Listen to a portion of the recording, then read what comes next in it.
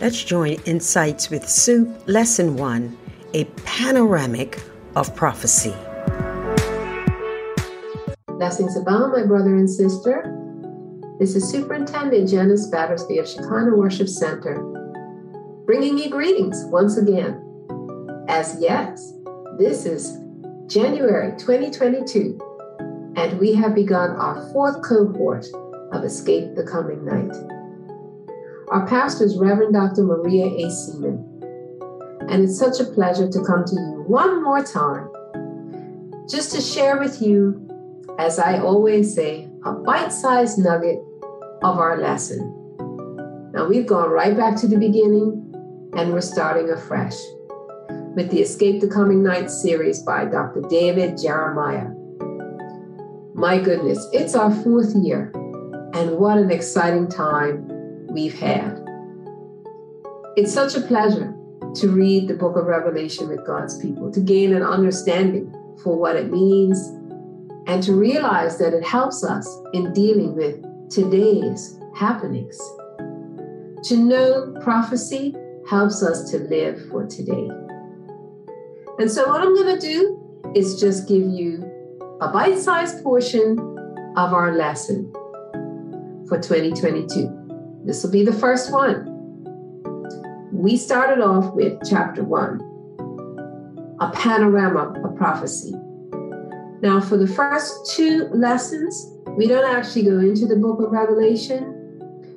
Dr. Jeremiah lays a foundation for us before we actually begin.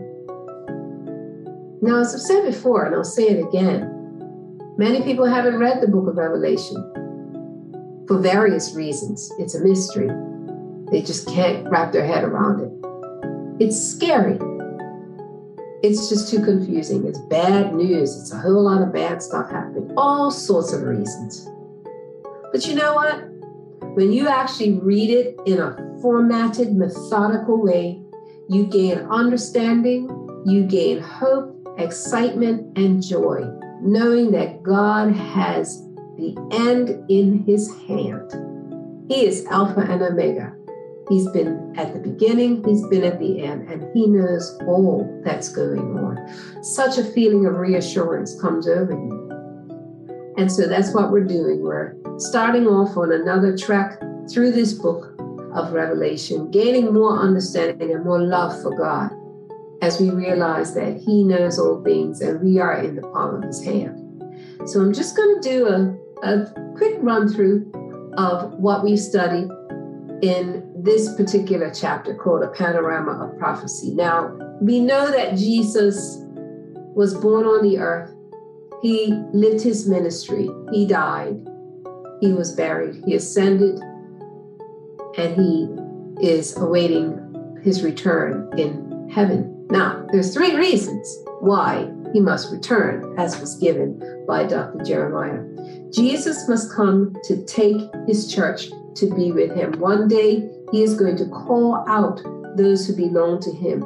That is known, the church is known as the bride of Christ. And as we see in weddings, the groom meets his bride and the two become one. And that is Christ's purpose. The first purpose for him to return to the earth is to collect his bride. Now, he's not actually going to put his feet on the earth. He's going to call those who know him, who have the Holy Spirit within them. He's going to call, and they are going to be taken up out of the earth, those that are dead and those that are alive, his church, to meet him. They will be joined. We will be joined as one, as a bride with her husband. And we will go into eternity, into heaven, to feast at the marriage supper of the Lamb, much like how you have a reception after a wedding. Jesus also must come back to judge the world. See, Jesus, we know him as a baby in a manger. We know him as a savior who died on a cross. What we really don't appreciate is Jesus as judge. He's King of kings and Lord of lords. And one day he will return to take vengeance on those who rejected him. That day is coming. So those of us who believe in Christ, don't give up hope. Don't be weary in well-doing. Hold on, Jesus. This story is not finished. His death on the cross was not the end of the story. He is coming back to judge the world. And then he's coming back to rule the world after his judgment, after those who have sinned, who have rejected Christ, the devil, the Antichrist, the false prophet, all those, after all are gone, Jesus will rule. Jesus is even going to rule. He's going to rule for 1,000 years once he returns.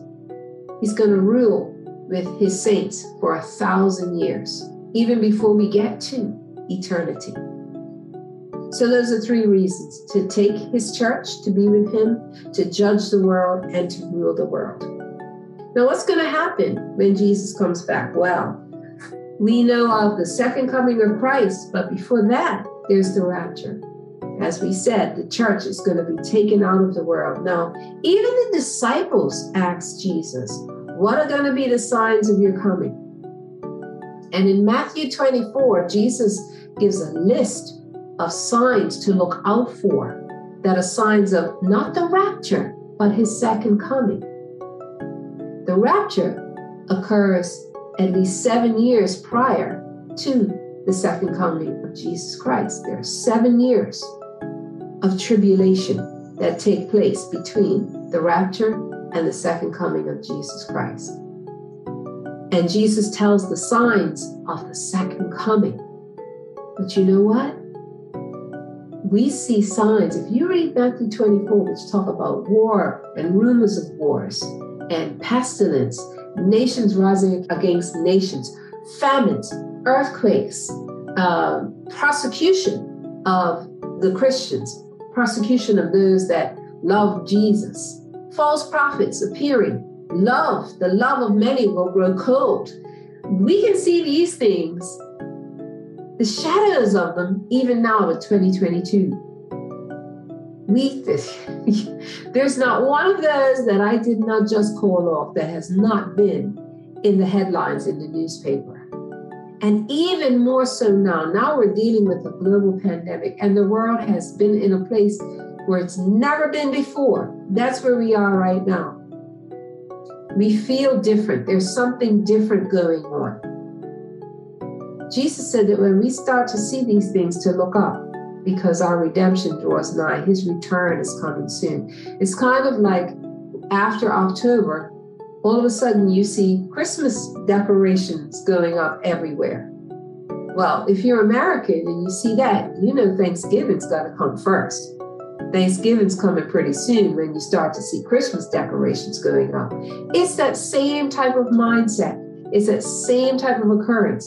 So as we've seen these things that have been going on around us globally, we need to start paying attention to the fact that the rapture could be at any moment. There is nothing that needs to take place before the rapture.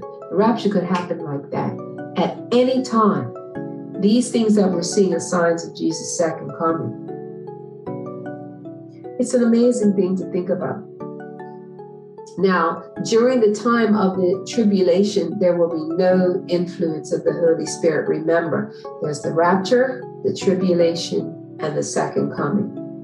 The rapture, the church is taken out of the earth. The Holy Spirit is withdrawn from the earth.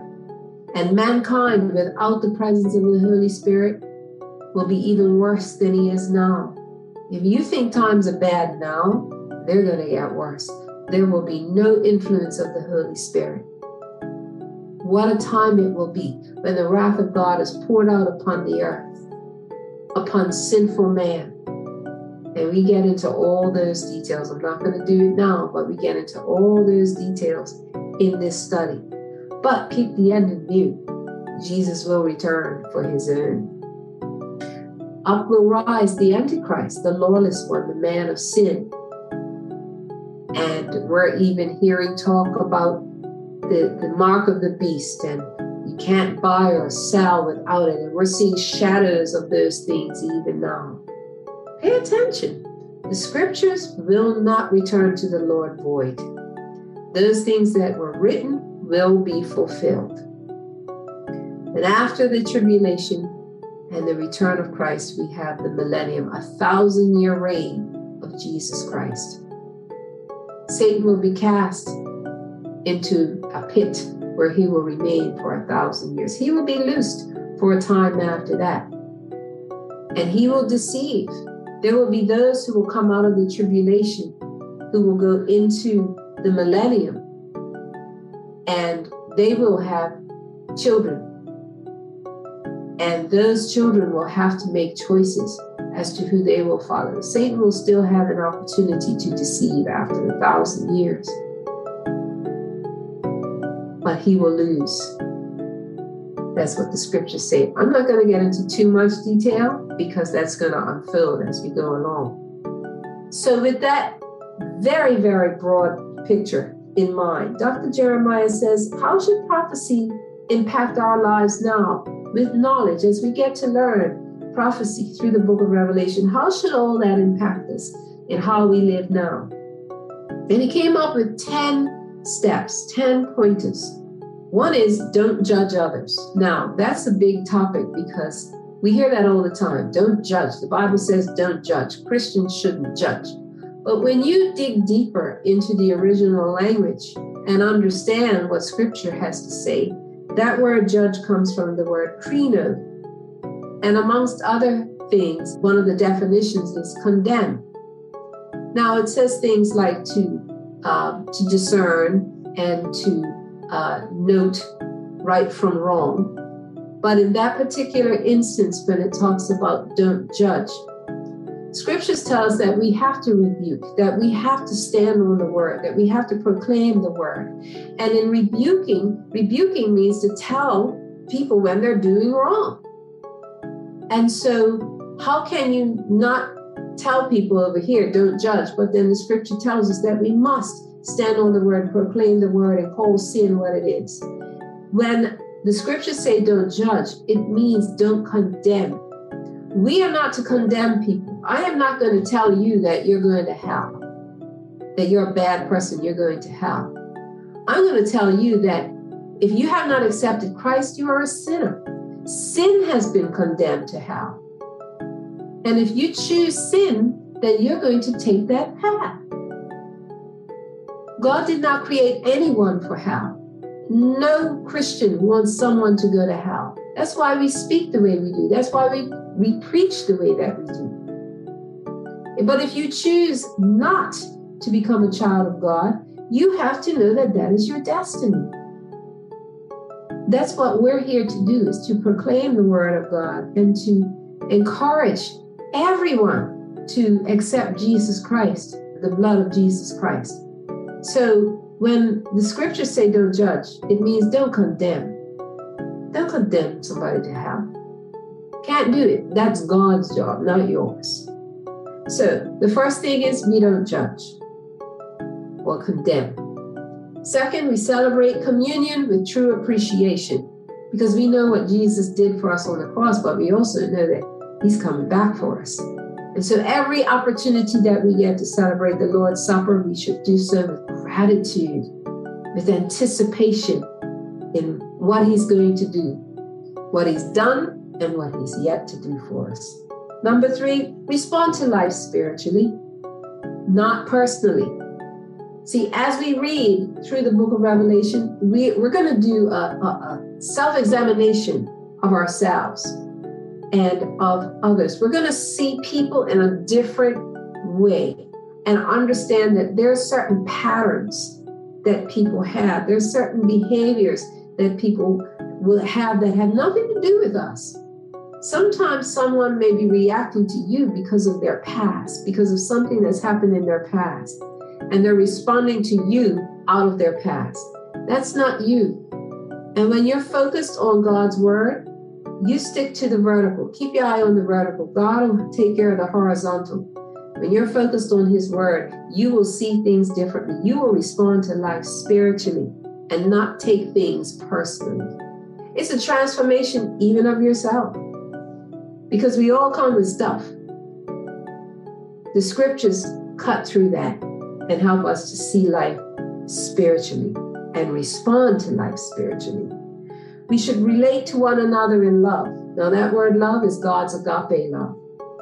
We're not hearing this love is love. No, God is love. It's God's agape love. And as you learn prophecy and why God's coming back for his bride, he loves us with an everlasting love. And that's how we should love one another, forgiving one another. Knowledge of that prophecy that Jesus is coming back, we want to be found loving one another. We don't want to be found hating one another. We should preach, exhort, and rebuke. And there's that word again. Don't hold back the word. Preach in season and out of season. That means whether people want to hear it or not, they have to hear it. Whether they choose it or not, that's their choice. That's not my responsibility.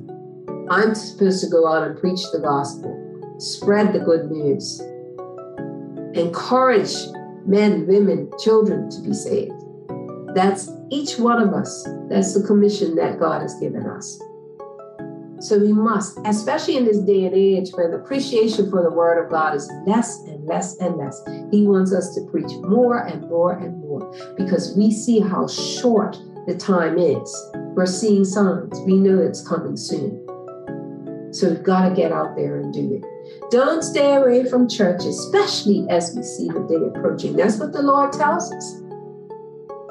And my goodness, at a time now in this global pandemic where churches have been shut down and people are told they can't sing and so many different things, we have got to stand on the word. However we can gather, we must gather, so that the Holy Spirit can flow from heart to heart and breast to breast, so that we can feel his everlasting love amongst us, so that we can worship his name and praise him together. Don't stay away from church.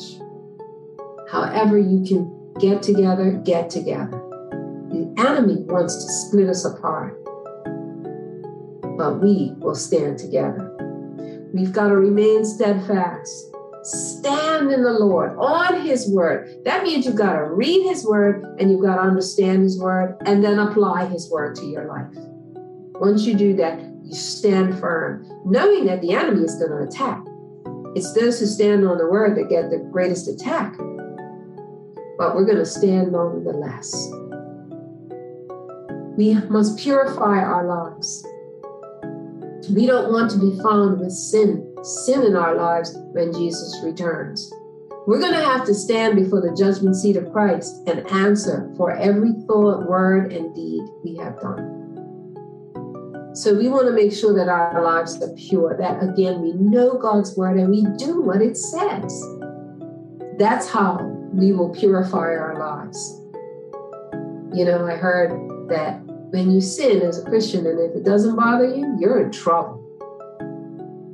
So we want to make sure that our lives are pure, that we're always purified. And we're going to sin, we're human. But this is where we seek God's forgiveness through the blood of Jesus Christ.